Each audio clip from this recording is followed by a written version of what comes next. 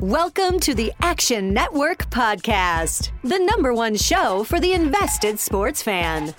Ready? All right, here we go. From the 10, throwing end zone. Spectacular catch. They're saying it's a catch. Touchdown. You see, most gamblers, when they go to gamble, they go to win. Oh, my God. That's incredible. Big bank, small bank, I like to make money. All right. That is the ultimate kibosh. You want to bet? And we are underway. Welcome to another edition of the Action Network Podcast. This will be an NFL fantasy football edition to help you guys get ready for the upcoming fantasy season and all your drafts.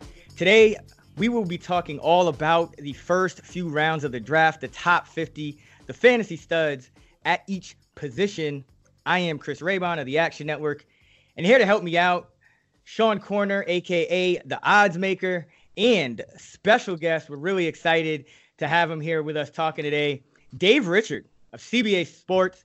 Dave, thanks for taking the time out to join us. Really excited to talk to you about this top 50 today. I'm really excited to talk to you guys. I see both of you on Twitter all the time. I never spoke to either of you until right now, and I'll tell you what, I really admire the work and effort that you guys put in to fantasy football, to the NFL in general. And for several days, I've honestly been looking forward to this. So thank you so much for inviting me. Let's talk some football. Dave, thanks. That really means a lot. Yeah. And, that's why we have the feeling is mutual. That's why we're all here. So let's jump right into it, because we want to talk about, kind of walk the listeners through each round of the draft, talk about who we're drafting over whom and why. So Dave, I want to kick it to you first, because we are going to talk all this top 50, but let's get this out of the way now, since people love sleepers. Just give us some of your favorite sleepers that you're targeting in 2019. A lot of them are rookies. At running back, Damian Harris, Darwin Thompson, Devin Singletary. I guess those are the 3 Ds. Their names all start with a D. I'm excited about all 3 of them. I love the idea of drafting them and waiting for them to pay off for my fantasy squad 1 month, 6 weeks into the season. Which, listen, a lot of people do not want to wait that long for these guys to pop off. But if you remember Nick Chubb last year, I think each of those running backs have the chance to do what Chubb did, which is get the opportunity and then just take over with it. And yes, even Darwin Thompson in Kansas City. Paris Campbell, I've had a crush on since I scouted him. And when he went to Indianapolis, I fell in love. I think he's going to be outstanding there. I think the offensive fit is perfect for him. Kind of wish he'd get healthy, get over this hamstring issue that's been keeping him out of camp. And Andrew Luck with his calf injury, that's got to get fixed too. And then at tight end, not a rookie, but a second-year player, Mark Andrews with the Ravens. I think people are starting to catch on to him, but there was not a better target for Lamar Jackson to lean on last year than Mark Andrews. Caught 13 of 20 targets from him. A bunch of them were deeper targets. For whatever reason, he couldn't connect with his receivers, but he could get the job done with Andrews, and he's just the better route runner and the better football player in that Ravens tight end room, and I think he's going to play on the field every single down for Baltimore this year. Yeah, I think they have to, because Jackson's still coming along, still progressing as a passer. You can't afford to take a guy like Andrews, who you had a lot of chemistry with, off the field. He will indeed be featured. And I think going back to what you said about Harris, the rookie for New England, I mean, this is a team that begins with the end in mind pretty much every year. That the team they're going to kind of field in December, January is not the same team they're going to field in September, and they're not going to run the same things necessarily. So I think Harris, because Michelle got 23 carries per game in the playoffs last year, they might want to use Harris early on to preserve Michelle, who's already banged up. So really like the Harris call as well. I'll tell you what really sold me on it. Like, first of all, Harris was my number 2 ranked running back coming into the draft. You can probably guess who number 1 was. And we had an interview with Ben Volen from the Boston Globe on our podcast, the Fantasy Football Today podcast. And he told us that one of the reasons that they drafted Harris was because he was so good in short yardage situations, and Sony wasn't. And I heard that, and I thought, oh, there's no way. Like, Sony had to have been better. And I went back and checked, and Sony Michel had a 51% conversion rate on downs of 3 yards or less. In college, and granted it's college, but last year Damian Harris had a 62.5% conversion rate on the same thing. So I wonder if they just want a healthier body, a younger body, and one that's done that short yardage job well to be there in case Sony doesn't, because that's been a sticking point for Belichick for as long as I can remember. That if he doesn't have a back that can consistently get that 4th and short or 2nd and goal from the 1, he gets angry. That's something that he thinks his running back should get every time, and I think Harris can do that for them with some regular consistency. And I'm not sold that Sony A can do it as consistently, or B will be available to do it as consistently. So that's why I like Harris round 9 or later. Yeah, and we had Jake Seeley on here about a week ago, and he talked about every year it seems like you invest in the cheapest member of the Pats backfield, and you get the best ROI. Because remember last year everyone was drafting Rex Burkhead, I think, highest, and that didn't turn out well. So love the Harris call. Sean, how about you? Who are you targeting as some sleepers here in 2019? So for me, some of my sleepers, number one, I've been harping on him all offseason, but Latavius Murray, his ADP is an absolute joke as the RB36 right now. Even if he doesn't take over the full Mark Ingram role, I think it could be closer to 60 to 80% of that. And, he should be a consistent RB3 flex guy to start the year. But you also have the hidden upside of if Alvin Kamara were to ever miss time, Latavius Murray would be a low-end RB1. So I just love getting him at his current ADP with the hidden upside baked in. And then at QB, Jameis Winston's the guy I've been getting super late. Typically want to wait as long as possible at QB, but Jameis Winston, he has easy top 5 potential that you can get super late. So he's been working into my draft strategy quite a bit. And then the other thing I've been sort of brainstorming is I've been trying to peg who's going to become the wide receiver 2 for the Packers and Steelers. So in certain drafts, I just take both James Washington and Dante Moncrief, or take both Marquez Valdez-Scantling and Geronimo Allison on the same team. That way you're just kind of guaranteeing, one of them will break out. So I've been using, once you get to round 10, doing something like that. It might sound a little bit hedgy, but I think it's a good way to kind of guarantee, a solid top end option on your bench at receiver. So that's been a strategy I've been using the past couple weeks. We implore that strategy. We don't recommend it always, but we talk about it a lot. So I guess implore wasn't the right word, but we call it the friendship strategy, and it's a silly name, but you remember what it is, where you get 2 receivers on the same team that are connected, expecting one of them to be that guy. And I thought Allison, when I heard about him going into the slot in Green Bay, I thought about Matt LaFleur's previous stops where he had tall slot receivers. Cooper Kupp was that guy. Mohamed Sanu was that guy. And I could see Allison being that guy that could rack up 6 to 7 targets per game. Maybe not necessarily have a great receiving average. Slot receivers typically don't. But he could be a nice, safe number 3 receiver for you. Absolutely. I mean, and I don't think it's out of the question in Green Bay that both Allison and Valdez-Scantling have value, because we know how good Aaron Rodgers is, and we know how much Jimmy Graham is slowing down. So they don't tend to throw to the back a ton. Aaron Jones, he can catch the ball, but not really something he has done at a high volume in the past. So you're looking at, Adams is going to get his, but you're looking at Allison and Valdez-Scantling, perhaps both coming close to 4 catches a game, I think, if Jimmy Graham continues to play like he did last season. So I think that's an interesting strategy. And I think especially in Green Bay, both of those guys are worth top 100 picks. For me, I'll go a little deeper. A couple of guys that I think could end up leading their team, or at least their team's receivers, in targets this year. John Brown in Buffalo. Adam Kaplan's been going to all the camps, and he really has singled out Brown a ton as the guy that's operating essentially as their number 1 at this point. Robert Foster operating as his backup. I think Foster's talented, but we know Josh Allen can throw deep. Had an amazing rapport with Foster last year, who averaged over 20 yards per target in terms of target depth, and still caught over 60% of his passes. So if John Brown can kind of slide into that role, he was doing a lot better before Joe Flacco went down and they switched to Lamar Jackson, who's a whole different kind of quarterback. And in Baltimore, I think Miles Boykin, the rookie, he actually might separate himself. I know a lot of people were going for Marquise Brown first, who got drafted in round 1, but it looks like Boykin has been that guy at camp that's kind of stood out and could emerge as that go-to guy. outside of Andrews in Baltimore. So those are a couple of guys I'm looking at. And of course, Keyshawn Johnson in Arizona, reports are he is the clear number 3 right now. So I think that's a role to pay attention to, because that team is going to play at a very high pace.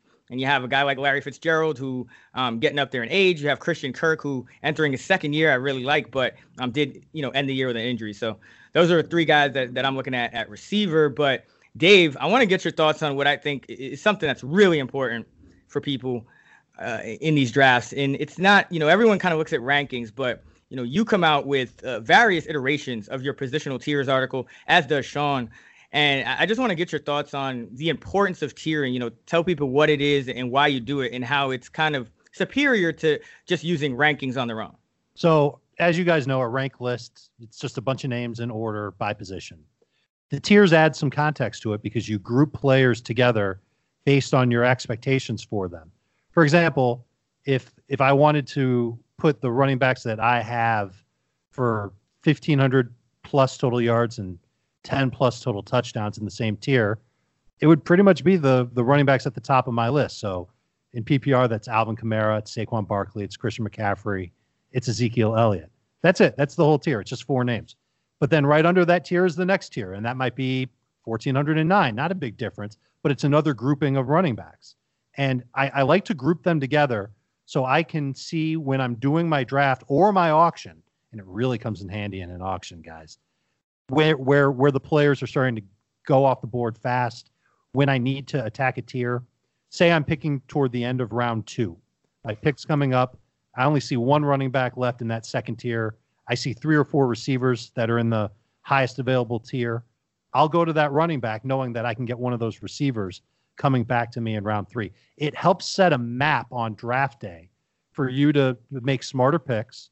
And in auctions, it helps you spend your dollars wisely so that you don't overspend for somebody, and that you don't actually set the market necessarily for a player. You might even be able to get a discount for a player in the same tier as another player who went for 5 to 7% more.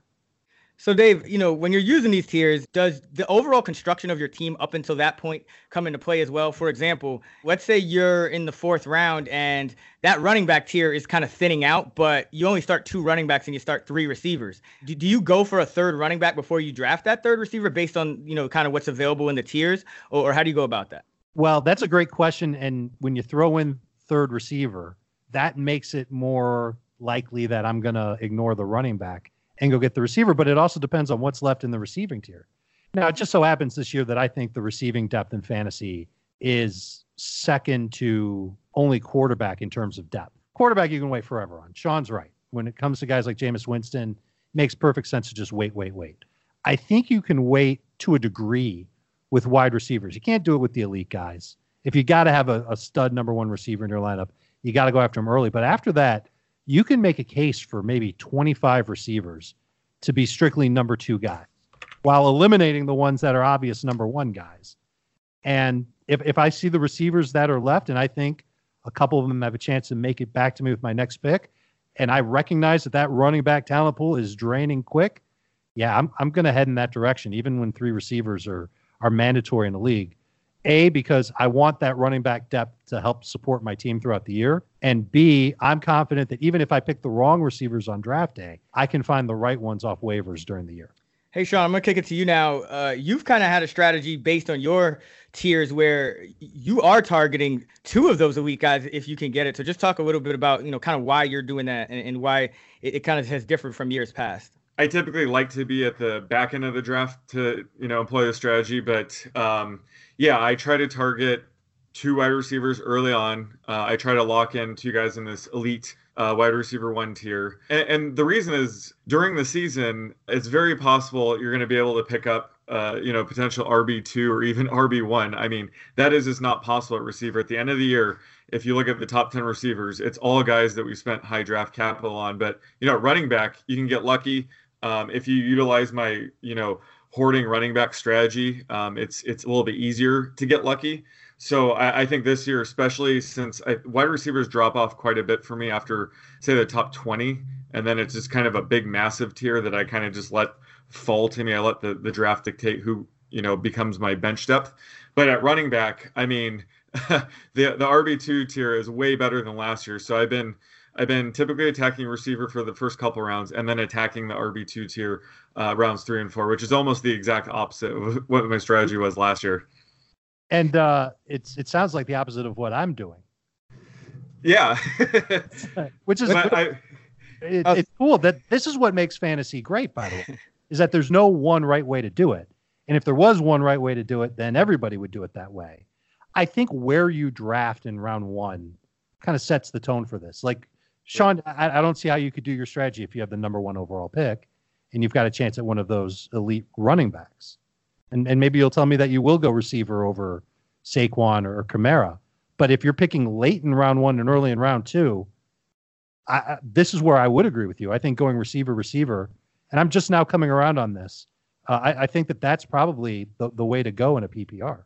That's what I'm trying to emphasize is, your draft order basically dictates your first few rounds. Much as we hate to admit that, all the prep we do before a draft, once you get your draft order, you kind of are pitted into like the small range of outcomes you can do. So yeah, if I get a first 5 pick, I'm going running back first and then attacking the high end wide receiver 2s in rounds 2 and 3. So yeah, it's a similar strategy, but just a little bit flipped depending on what pick I get. Do you have a spot where you're going to go a receiver? Anywhere between 6 and 12. Okay. Either go Kelsey or wide receiver first. Okay. So you'll pass on David Johnson, James Conner. No, that's David Johnson would be the cutoff. I think after the top 5 picks, it's pretty much open season for receivers and Kelsey, in my opinion. Okay. I just now kind of came to this conclusion. Literally 24 hours ago, I was weighing the idea of Le'Veon Bell as a first round pick in PPR. And I can't do it.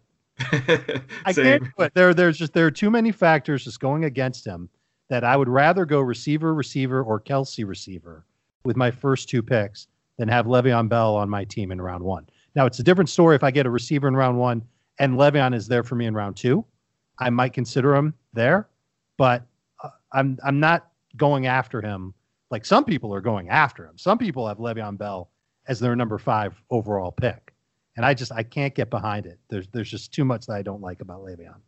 I think it really comes down to also we should, as you guys alluded to, your kind of league settings and your draft slot, but also your lineup requirements. Because if you need, let's say, a flex and you're only starting 2 receivers and 2 running backs, and then your flex could be whoever, I think it changes kind of where you want to pick Le'Veon Bell versus if you're in kind of a 2 receiver, 2 running back, 3 receiver, 1 flex, you might want to start 4 receivers just the way positional depth kind of breaks out. So then it kind of changes things. So Dave, I think I got what you were kind of saying about there are about 20 guys who you could feel comfortable starting as these wide receiver 2 flex type of guys. And I think we're all on the same page there. There's just kind of an elite tier of top guys. You can't really replace them.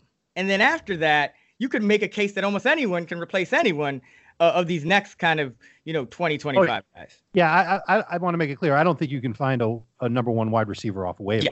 But last year I toyed with the strategy of streaming my wide receiver 2. And once I found a guy last year that, like a Tyler Boyd, came on my team, and I was good to go with him until he broke down. But I didn't mind making that the weak spot in my lineup on draft day. Because you got to do it with one spot. You can't have a perfect, unless you get really lucky.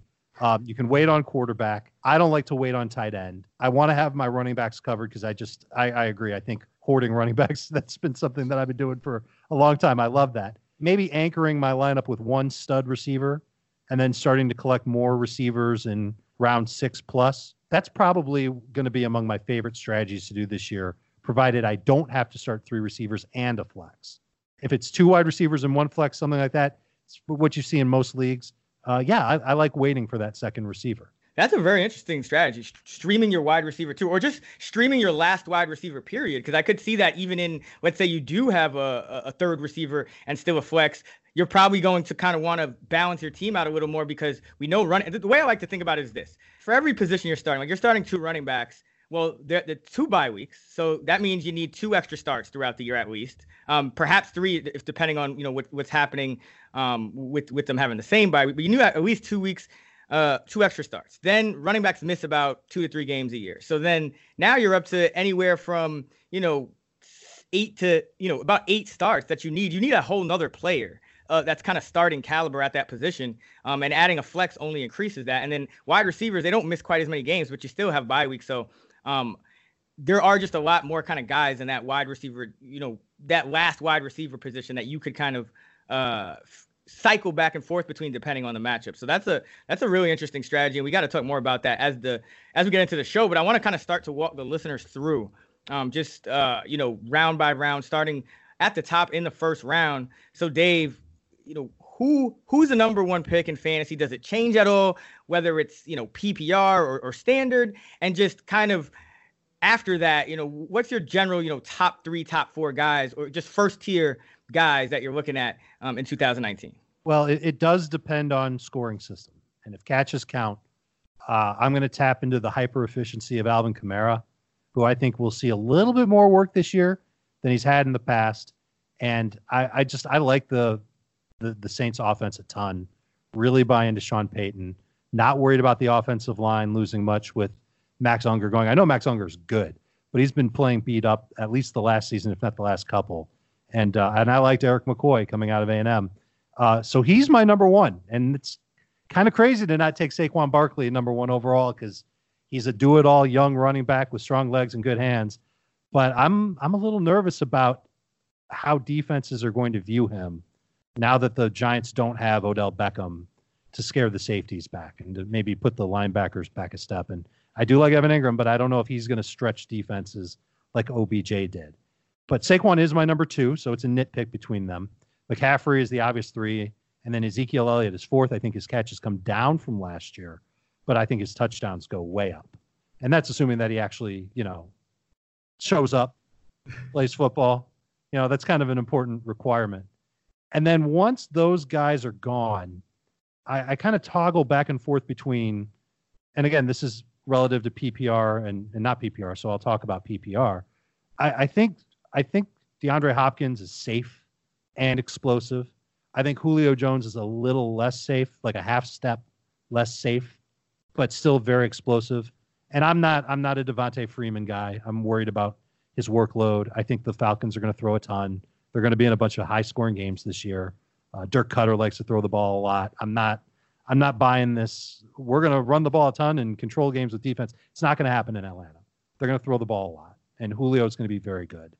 And then David Johnson comes into play for me then, because I think he's got 80 catch potential. Love the offense that's coming into play in Arizona. I could probably go on 20 minutes about Kyler Murray and what I expect from him.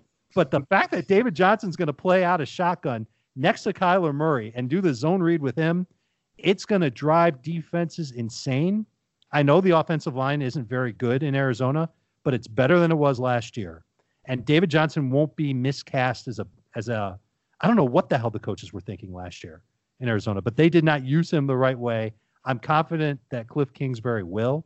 I know for a fact that Kingsbury thinks that David Johnson's a stud. That's not saying much. So I'm willing to take him ahead of Devontae Adams, James Conner, Travis Kelce, Odell Beckham, Juju Smith-Schuster, and those other players who are good first-round picks, but not guys I'm ready to take ahead of David Johnson, given Johnson's, goodness, 1,500 total yards might be low for him in this offense. It could be closer to 1,800 total yards. Yeah, I think Johnson, and you kind of hit on it, the O-line might not be good, but lining up in shotgun, that spread offensive scheme, it's going to mitigate the deficiencies of the O-line. And Johnson is a guy who has expressed the desire to kind of go for 1,000 rushing and receiving yards. And so he has the talent to do that. You might be right. That 1,500 number might just be low. But oh, sorry, go ahead. Well, it might be a little bit low. And listen, you ask any NFL player what their goals are, and they'll tell you 1,000. I once had a prominent tight end tell me that not only did he want to catch for 1,000 yards, he wanted to run for 1,000 yards, and didn't happen. He never did. But Johnson's the one that carries a little bit of risk compared to everybody else that we're talking about taking with a top 8 overall pick. But I'm willing to take that chance with him because I think the situation's so good. Sean, so, Dave kind of outlined his tiers. There's kind of a, 4 running backs I think we're in agreement with, but I did want to get your thoughts on kind of the second tier of overall picks, but the first tier of wide receivers, because it seems like Dave is higher on Julio than Devontae Adams. And I believe you have kind of Hopkins and Adams in their own tier. I know a lot of that's kind of how the ADP is shaken out as well. So talk to me about those guys and how you see that tier shaken out where Julio belongs. Yeah. So, I mean, first off, I think the top 8 wide receivers are all, technically part of the elite tier, but I have Devontae Adams and DeAndre Hopkins in their own little mini tier. So the first wide receiver off the board, I think, should be either one of them. I actually have them exactly tied in half point PPR projected points. But I've been leaning Adams just because, last year he led the league in red zone targets, only playing 15 games. He actually matched Hopkins' point total in half point PPR last year, despite the missed game. And, Hopkins is going to have to deal with Kiki QT and Will Fuller healthier this year. And, Devontae Adams should only improve with, Rodgers improving this year. Rodgers only threw 25 touchdowns last year. So I think, that's going to help buoy Adams' floor. And, I think he still has overall wide receiver 1 ceiling. So, I usually just go with Adams first if I can. But, on the way back, any of these other receivers, Juju Smith, Julio Jones, Odell Beckham, Tyreek Hill, I have them all separated by about 3 points total. So the whole points of tiers for me is I don't really pull out my hair trying to figure out which one. I would be happy if I get 2 out of any of these top 8 receivers, but I have been leaning towards Odell being sort of the third guy. I just think his ceiling in that Browns offense is extremely high. And, Julio, I think we've, come to realize he's never going to be that 10 touchdown guy we hope. So with him, he sort of gives you that safe floor with his yardage. But I think Odell could have the upside of, 1,500 receiving yards and touchdowns. So I think at this point, I'm going for the higher ceiling guy. And for me, that's Odell. Yeah, that's interesting because usually when we're, early on in these drafts, we talk about we're trying to maximize our floor. Dave, is that something that you're kind of thinking about here in this first couple of rounds, floor versus ceiling? Or is it just kind of more, projecting these guys out and wherever the median is, that's how you're kind of going? I'll probably consider floor versus ceiling across positions and not necessarily with these top 4 running backs. I think all 4 of these guys have nice sturdy floors and I almost feel like they all have the same type of ceiling. I think they could all get to 1,600 yards and 12 touchdowns. I think they all have it in them. Even Julio Jones, who's only had double-digit touchdowns once, and when he did have it, it was Dirk Cutter calling the plays for Atlanta. I get why Devontae Adams is Sean's number 1, and I debate this with Jamie Eisenberg on our podcast all the time because I believe that's his number 1. Very safe pick. If you're looking for the safest pick at wide receiver this year, Devontae Adams is it. He was, I believe, number 1 in consistency last year, finished top 2 regardless of format. And, we talk about Geronimo Allison and Valdez-Scantling having a hand in the offense. I don't think they're going to do enough to shorten the targets for Devontae Adams. If there's a concern, and this is where I might ultimately make a change, it's that I think Matt LaFleur wants to run the ball a little bit more. And I think it could be just enough that it takes away targets from everybody in Green Bay. It takes Aaron Rodgers' attempts down, 30 attempts over the course of the season, maybe closer to 50 if Aaron Jones has his way. But Jones is hurt right now. I'm starting to sour on Aaron Jones. And the more I sour on Jones and the more I realize that, wow, the Packers might not have a great run game for, God, it seems like they rarely have a good run game when Aaron Rodgers is there. Then Devontae Adams makes more sense as a potential number 1 overall receiver.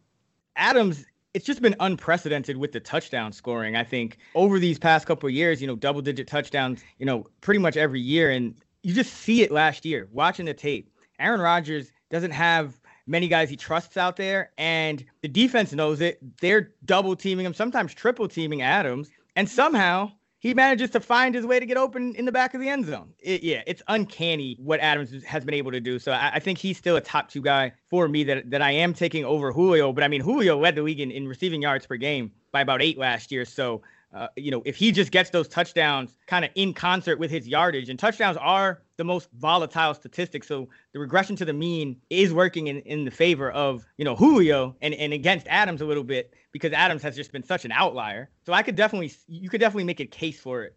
And I think that's kind of the point we're getting at here. You have these tiers, and within these tiers, you have these mini tiers. But the bottom line is early on in these drafts, I think people shouldn't be kind of pulling their hair out over A versus B necessarily. Like if somebody has a bust year in this top tier, top couple of tiers, it's not going to necessarily be something you predicted as much as it's going to be some bad injury luck or something like that, whether it's the receiver themselves or the running back or the quarterback on the offense, something else. So let's keep going down the line here and talk about some more of these receivers, and then we'll kind of get to tight end. But that next tier, people are considering Julio or kind of that mini elite tier within the top tier of receivers. You got Michael Thomas, who I see goes third in a lot of places.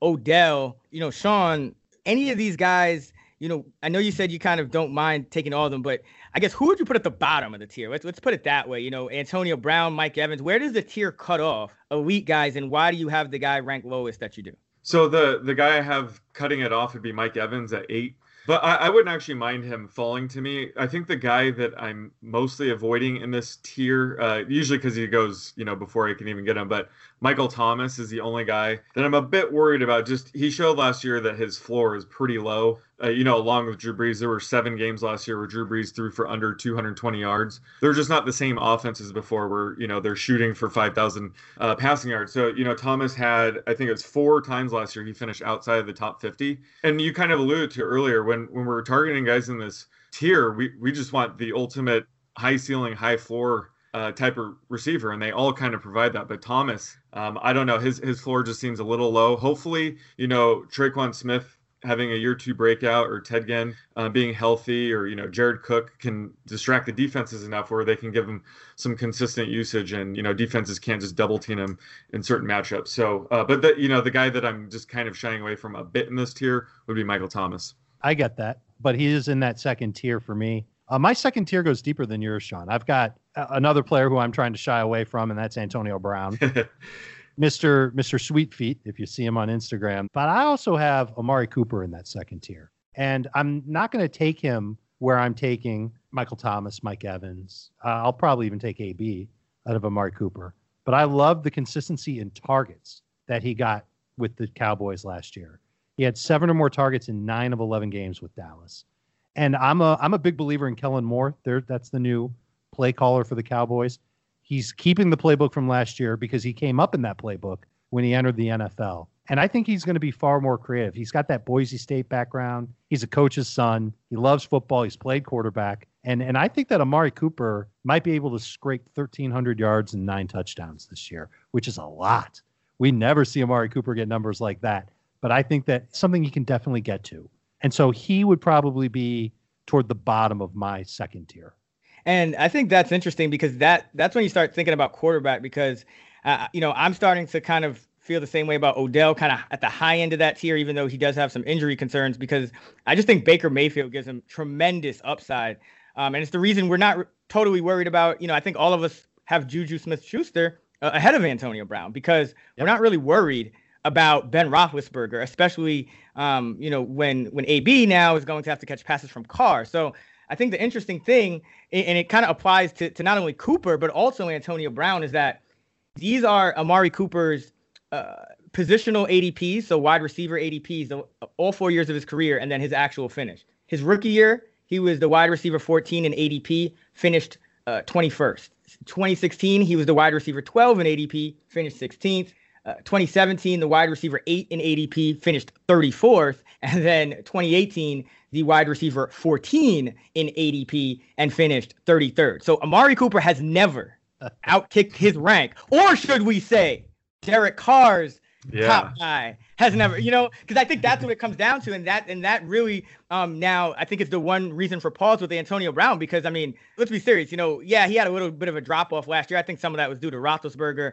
If this guy is right, he's still the best receiver in football on talent, I think. No worse than 2, maybe 3, depending how you feel about Julio and Odell. But, is Carr a concern for Antonio Brown? Yeah, big one. When you think about Antonio Brown and who he's caught touchdowns from, and I'm talking every single touchdown he's ever caught, it's from Roethlisberger. They spent 6 years together. They had incredible chemistry. It was a good, aggressive offense that had everything you could ask for, including another receiver. Typically, there was another receiver playing across from AB to help AB stay away from double coverage. Not that double coverage was a problem for him. And I just think that Derek Carr is a huge step down I really do. I don't think he's going to be able to put up the type of numbers with Brown that we're used to seeing Roethlisberger put up, much less Brown put up. And I think Antonio, again, if he's right, I feel like his ceiling is maybe 1,200 yards, but maybe 10, 11 touchdowns, maybe. And even that might be a little too aggressive. I'm trying to stay away from Antonio Brown. I don't like his ADP, which is like right around 18, 19, I believe. I haven't been shying away from him, and that's because I still do think I think his ceiling yardage-wise is a little bit higher because the thing about Carr that worries me, he's not very aggressive. He likes to just get rid of the ball really quickly. Perhaps that had something to do with the injury he sustained a couple years ago. But I noticed his completion percentage extremely high last year. Most of his receivers, high 60s or low 70s in catch rate. So I think especially in PPR, AB could still get a lot of catches. And when you're putting the ball in his hands, good things tend to happen. So I'm not shying away. But I do see your point. I think the touchdowns is where you really worry because, I mean, Amari Cooper, we talked about Julio. Amari Cooper, another guy that until he went to Dallas, the touchdowns were not really there for him. And we kind of talked about the red zone struggles and, Crabtree kind of picks up the slack. So it's hard to say, but I would say Antonio Brown closer to a Cooper than a Crabtree in terms of his style of play. Yeah. So, yeah. There's no doubt about that. And then John Gruden's style, the offense that he's running, it's West Coast. It's a lot of short passes. So last year, Derek Carr was just doing exactly what John Gruden asked him to do, which is throw it short, let the receiver make a play after the catch. You'd like to think that would fit Antonio Brown perfectly. But, I mean, there were times last year where AB was freelancing out there, and he and Roethlisberger weren't on the same page. And there will be some growing pains between those two this year. It will not be a seamless transition. And it just scares me off of Antonio Brown as a second rounder. I mean, who would have thought we'd be sitting here in 2019, and let's say you start your draft Todd Gurley, Antonio Brown, and you might not be feeling that great about it. I mean, that's how much these things can kind of change in a heartbeat. But Sean, I'm going to kick it to you because one thing we haven't talked about yet really is tight end. And I'll start with you. When is the appropriate time to draft Travis Kelce? Well, I mean, once the top 5 running backs are off the board, I think you can make a case that's the appropriate time to take them. I haven't been that bold typically, but I wouldn't, argue if someone does. Just, the thing with tight end and doing tiers and projections, you just understand position scarcity. And I have about a 40-point drop-off from Kelce to the other 2 tight ends. And then there's another 35-point drop-off from there. So when you take Kelce, you're just locking in that massive drop-off. So, when you're in a draft, you're kind of trying to take advantage of these drop-offs with tiers. And I have Kelce in a tier all by himself. So I think if you have, picks 7 through 10, you could really consider taking Kelce, and then you still will probably get one of the top elite wide receivers we're talking about. And I think that's a really good start. And then you can, attack running back for rounds 3 and 4. But I think when it comes to tight end, I kind of just let the draft come to me. You have these specific tiers at tight end where, based on how your league is drafting, it just essentially makes my tight end case for me. So the only real decision I have to make is between pick 7 through 10, do you go with Kelce? And I think the answer is yes. If he falls to you round 2, you should absolutely scoop him up. There's absolutely no reason he should be falling to round 2 just based on the position scarcity and the drop-off between the top 3 guys. A fantasy manager has to decide how important tight end is to him or her before going into the draft. And if you look at the tight ends and you say, you know what, I think Evan Ingram can have a breakout year, or O.J. Howard can break out, or Hunter Henry is going to be, as better than he's ever been, then taking Travis Kelce early probably isn't for you. And if you're the type of fantasy manager who likes to stream tight ends, maybe you like to stab yourself in the eye with knives or something like that, whatever you like to do for fun, that's on you. But if you like to stream tight ends, then you're not going to take a tight end early. I think you get such an advantage in your lineup when you get one of those big 3 tight ends, Kelce, Kittle, Ertz, that it's worth grabbing them sooner than you're used to grabbing them in fantasy. And when you're picking late in round 1 and early in round 2, you're going to look goofy for taking Kittle or Ertz with either of those picks. So really the only one that there's a question in taking is Kelce. And if you want to beat the rest of your league to the punch, you have to do it in the first round. So I don't know if I can pull the trigger on Travis Kelce between 5th and 9th overall, but 10th overall, I think is the spot where you can grab Kelce. You're taking him away from the drafters at the 11th spot and the 12th spot. They'll each have 2 picks. And then you're still getting a really good player, probably a receiver in the second round. And then you, in theory, don't have to worry about tight end for the rest of the year. You've got your stud. He's going to play like a wide receiver 1 in your tight end spot. If you happen to find a great wide receiver later on, be it in the draft or on waivers, your lineup is going to be so strong compared to everybody else in the league. So I agree. Travis Kelce, if he's there in round 2, take him. And even if he's there in late round 1, you should take him. If someone goes ahead and employs that strategy, they draft Kelce perhaps in round 1, a guy who they're going to be faced with potentially taking because they skipped out on a running back is Todd Gurley. Where are you on Todd Gurley? How early is too early? I am so far away from Todd Gurley that it is kind of funny. I talked with his trainer about a month ago, maybe a little less than a month ago, and he basically confirmed that he's got an arthritic condition in his knee. Also confirmed that he's not going to play in the preseason, and you guys already know that he didn't do anything in mini camp. He's going to take it easy in training camp. So I'm nervous about him holding up for 16, but I'm encouraged by the Rams letting him loose against the Chargers in a joint practice. And that just happened this past weekend. And maybe there's a chance that Todd Gurley stays healthy for 16 games, but it almost feels like that knee is a bomb waiting to go off. And you don't know if it's going to happen in the middle of the game. You don't know if it's going to happen on a practice on Wednesday or a Thursday.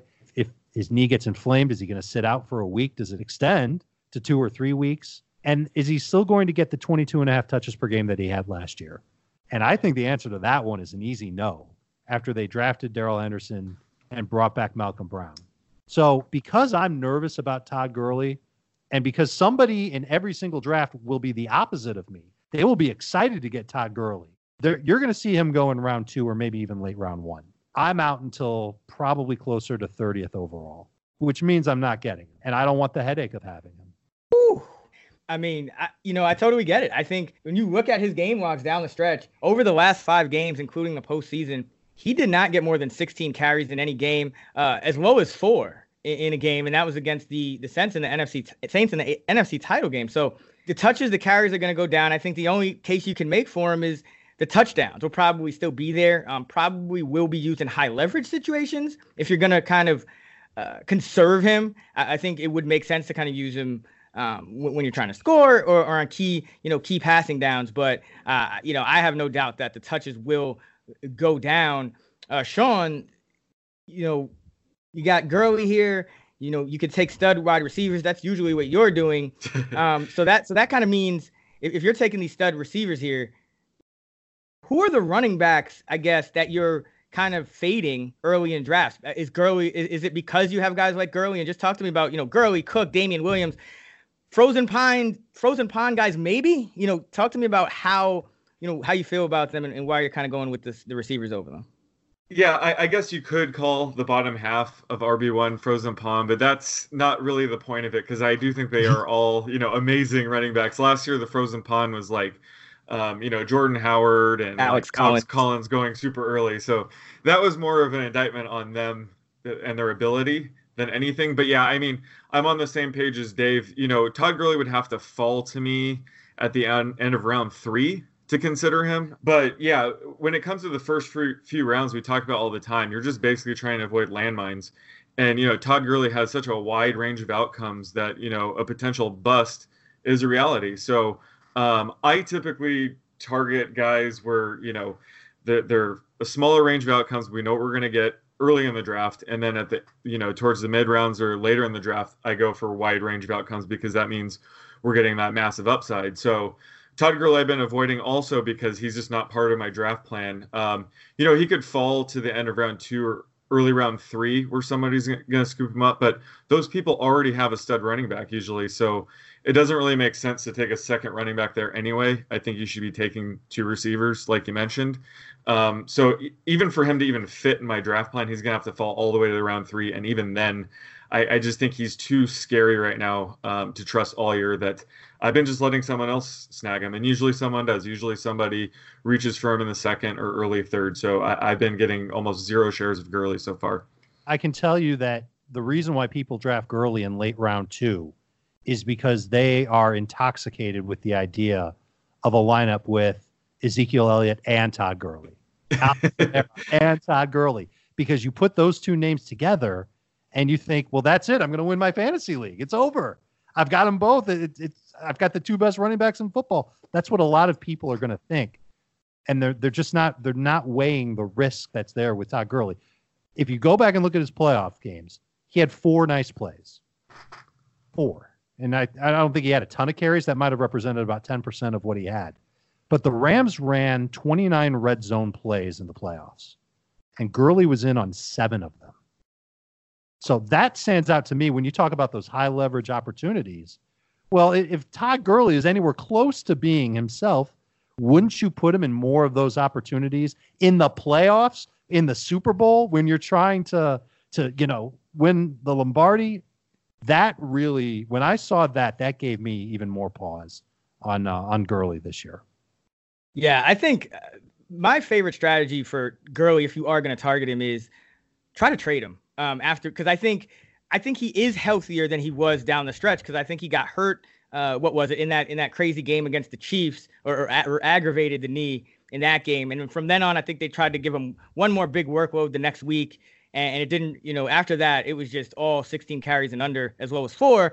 But I think he's healthier than that, at least right now. Now, how long he stays that healthy remains to be seen, but if he starts off the year with a couple of big games and people are like, oh, hey, Todd Gurley's back, he's still getting his double-digit touches, he's efficient, somebody will probably overpay for him then. So if you're going to be the person to overpay for him in a draft, at least try to make one of your fellow league mates overpay for him and get even more, get your value back for him, and kind of lock yourself in better shape for those fantasy playoffs. That's kind of where I'm at with Todd Gurley entering this season. But Dave, what about Melvin Gordon? What should people do with him? Because you have Zeke, I think you got to take him 4th, because just the holdout situation.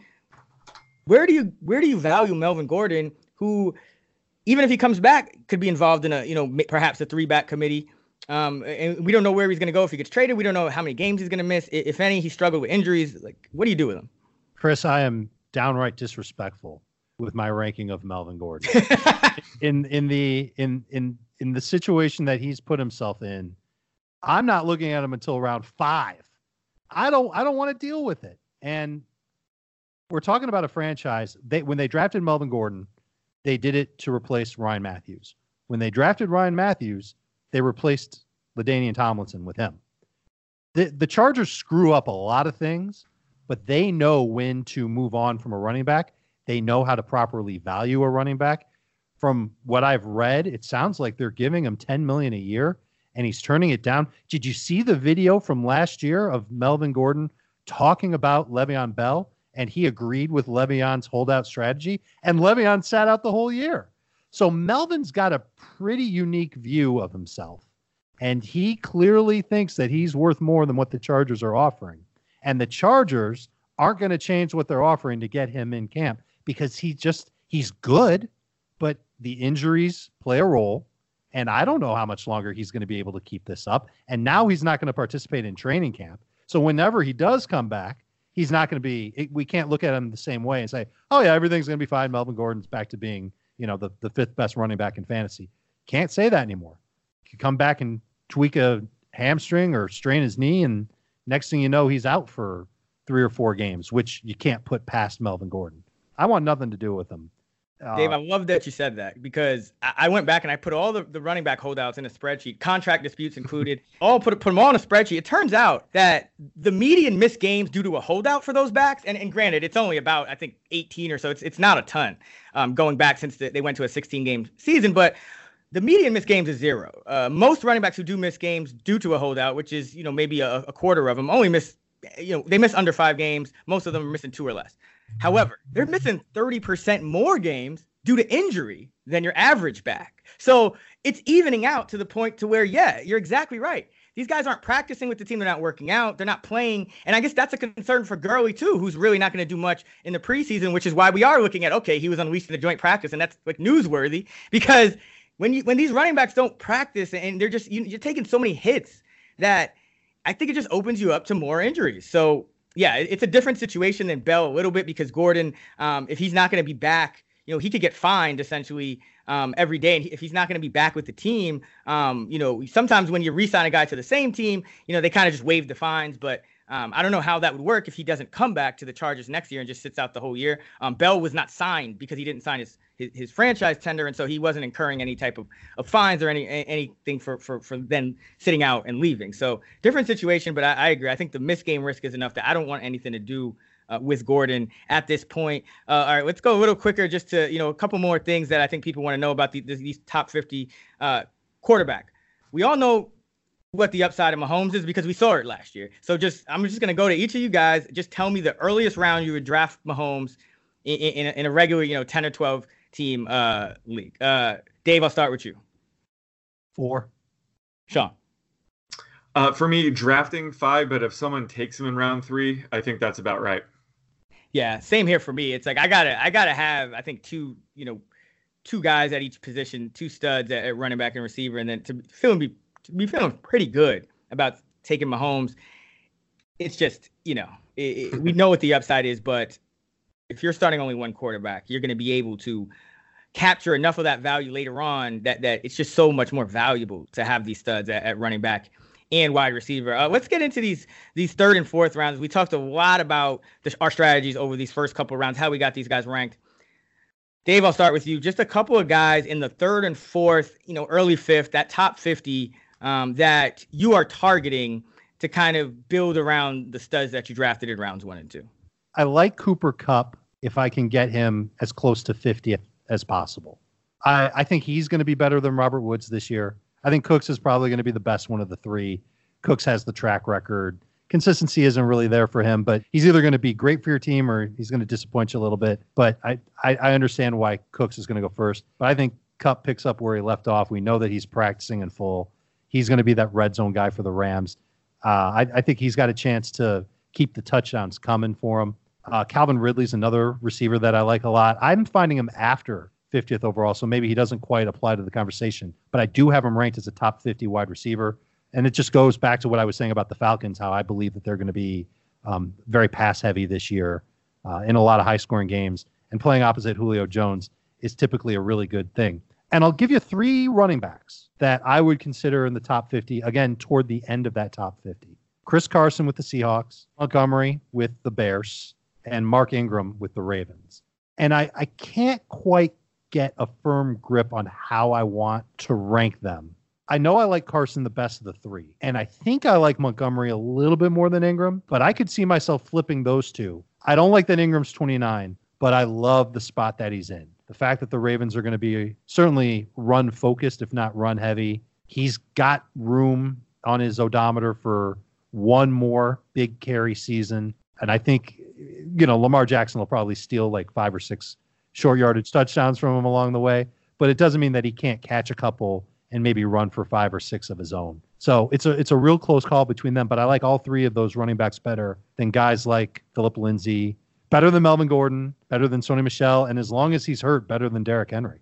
Yeah, Chris Carson is really that guy for me. I mean, 20.5 touches per game from week 3 on. The first couple weeks they were kind of feeling things out with the rotation, but they love him in Seattle. And when he's healthy, they love him even in the pass game as a blocker, even if he's not going to catch. I mean, Rashad Penny only had 1 target on 3rd or 4th down last year. Didn't really play at all in the playoffs. So I think he'll be involved, but I think Carson is that lead guy.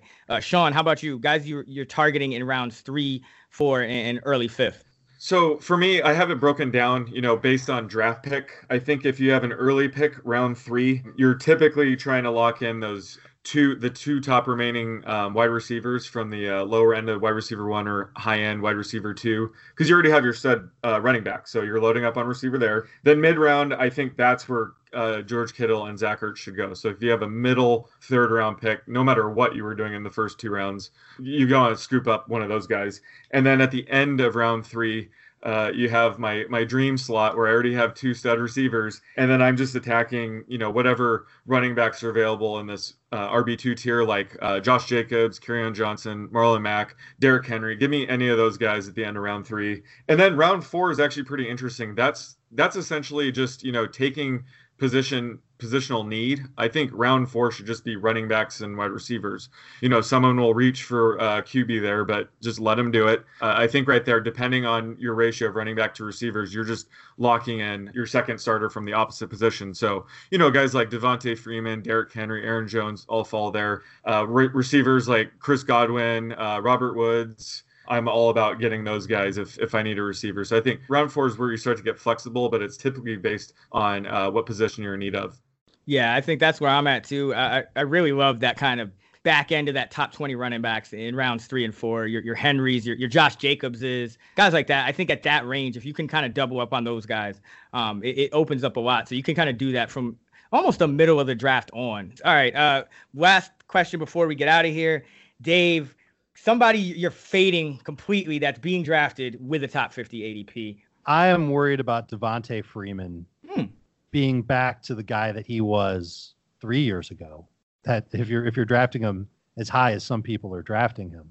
Last time I checked, the Falcons, they're happy to have him, and they're going to make him their starter. But in his last 14 games, when he was healthy, on the field, participating, I know Tevin Coleman was there. He had 15 or fewer touches in 10 of those games. In those 14 games, he had 5 total touchdowns. He had 1 100-yard game. In 2017, the last time he played a lot, he had 8 plays of 20-plus yards. He had 232 touches. He's 27 years old. He doesn't have 834 career carries.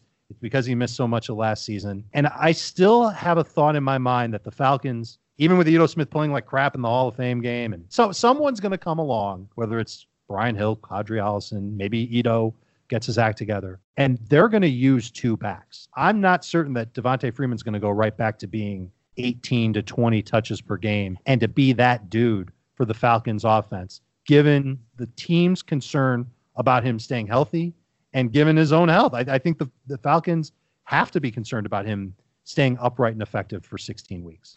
Sean, how about you? Anyone you're fading in top 50? I keep saying Damian Williams, if there were a frozen pond this year, he'd be the lone guy. We all remember his 4-week stretch last year where he started once they let go of Kareem Hunt, and he was absolutely amazing. Going into this year, he could start with a similar role, getting around 15-plus touches a game. I think we're just kind of letting his ceiling cloud our memory right now. He's just the guy I urge caution of. I still have him ranked RB13, and that's typically where he's going. But just the downside with him is so prominent that we're even seeing it start to unfold in training camp. He's been missing camp due to this hamstring injury, and Andy Reid, I guess, is starting to get frustrated. So Carlos Hyde's been stepping in, and then you still have rookie Darwin Thompson that's going to, threaten. So we're kind of already seeing the worst case scenario already start to unfold, which is a little bit earlier than I thought we'd see it. So it's just making me shy away from even more. And then remember that we were able to add Damian Williams in like week 12 or 13 last year. There's going to be guys like that at the end of the year that we can snag.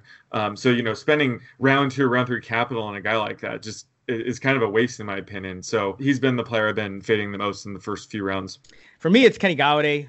There's a lot of guys you can kind of get that are similar to him a little bit later on in the draft. Guys like Alshon Jeffrey, Allen Robinson, Golladay with Marvin Jones back. It kind of creates a situation where you have 2 guys downfield threats. I just don't know if the weekly consistency will be there the same way it was this past season. That's where I'm at. But listeners are going to love this, Dave. So I really thank you for joining us. And I want you to tell everybody where they can find you and what you're working on throughout this fantasy season. On Twitter, it's @DaveRichard, all one word. You can even Google Dave Richard, and you'll find everything that I've written. You'll find an archive. And you can hear me on the Fantasy Football Today podcast. And we've started a new streaming service. It's live 24/7, 365. It's called CBS Sports HQ. It's sports news, highlights, smart analysis, a lot of fantasy talk, a lot of gambling talk. So if you're just looking for something to put on in the background, or if there's breaking sports news and you want instant reaction, all you have to do is either download the free CBS Sports app, or anything that has Wi-Fi, go to cbssportshq.com. You click a button and you're streaming. It costs nothing, and lots of really good stuff that'll make you a smarter sports fan. So there you go, folks. Go check that out. Dave Richard, CBS Sports. Check out CBS Sports HQ. You know where to find me. I'm at Chris Raybon. You know where to find Sean. He's at _oddsmaker on Twitter. Check out actionnetwork.com for our fantasy football tool for 2019 cheat sheet builder. You can find all of our projections. You can select one or all of our expert projections and get all the stats that we're projecting. You can input your league settings, all that good stuff. So be sure to check that out on actionnetwork.com. Download the Action Network app. and we'll be back at you later in the week. Thanks a lot, guys. Take care.